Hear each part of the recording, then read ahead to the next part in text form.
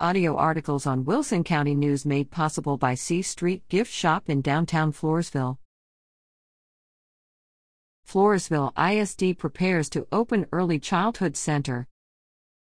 Students in the pre-kindergarten program in the Floresville Independent School District, ISD, will attend classes in one location this fall instead of on the Floresville North and South elementary campuses.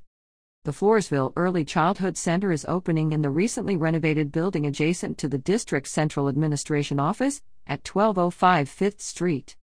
The decision was made due to capacity issues at both campuses, said Dr. Jason Gilstrap, district superintendent. Classroom space was near capacity at North and exceeded capacity at South, where portable classrooms were already being used. As Floresville ISD anticipates continued growth, the early childhood campus is a temporary solution. We have to continue looking to the long-term needs and discussing possible solutions, Gilstrap said. The campus isn't all that's new. The pre-K program will be under a new principal, Diana Wagner. Wagner, however, isn't new to early childhood programs. She came to Floresville ISD in June from managing the Pre-K 4 SA grant at Harlandale ISD in San Antonio and pre-K programs at 13 other elementary campuses. She's also been an educational trainer for Head Start and served in various educational leadership roles. She began her career in education in 1993 with the Como ISD as a kindergarten teacher.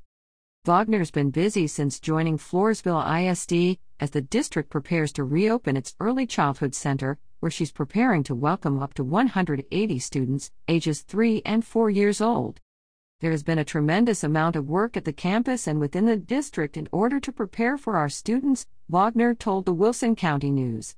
Renovations include new painting, flooring, rekeying, furniture setup, technology, and more, she said. Wagner will be assisted at the campus by an administrative secretary and 10 classroom teachers and assistants, a behavior specialist, a nurse, 2 social workers, and Head Start partner INK support staff. Having a standalone campus for the pre-K program will allow these students and families to learn in a smaller environment before moving on to a larger campus, Gilstrap said.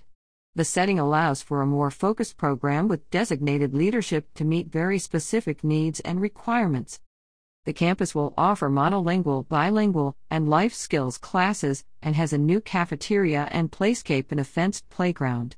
It also will serve as a family support location, the superintendent said. The instructional day will run from 7:25 a.m. to 2:55 p.m. The 4-year-old students will have the opportunity to ride a shuttle bus to and from either the North or South elementary campuses, Wagner said. They can also be dropped off and picked up by parents or guardians at the 5th Street campus.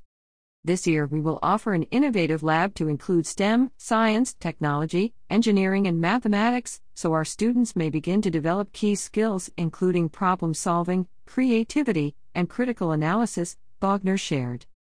Relocating the Floresville ISD pre-K program to 5th Street is not a cost-saving effort, Gilstrap advised. The district has invested approximately $60,000 in renovations. Expanding the program with potentially increased enrollment could provide increased revenue through ADA, Americans with Disabilities, said the superintendent.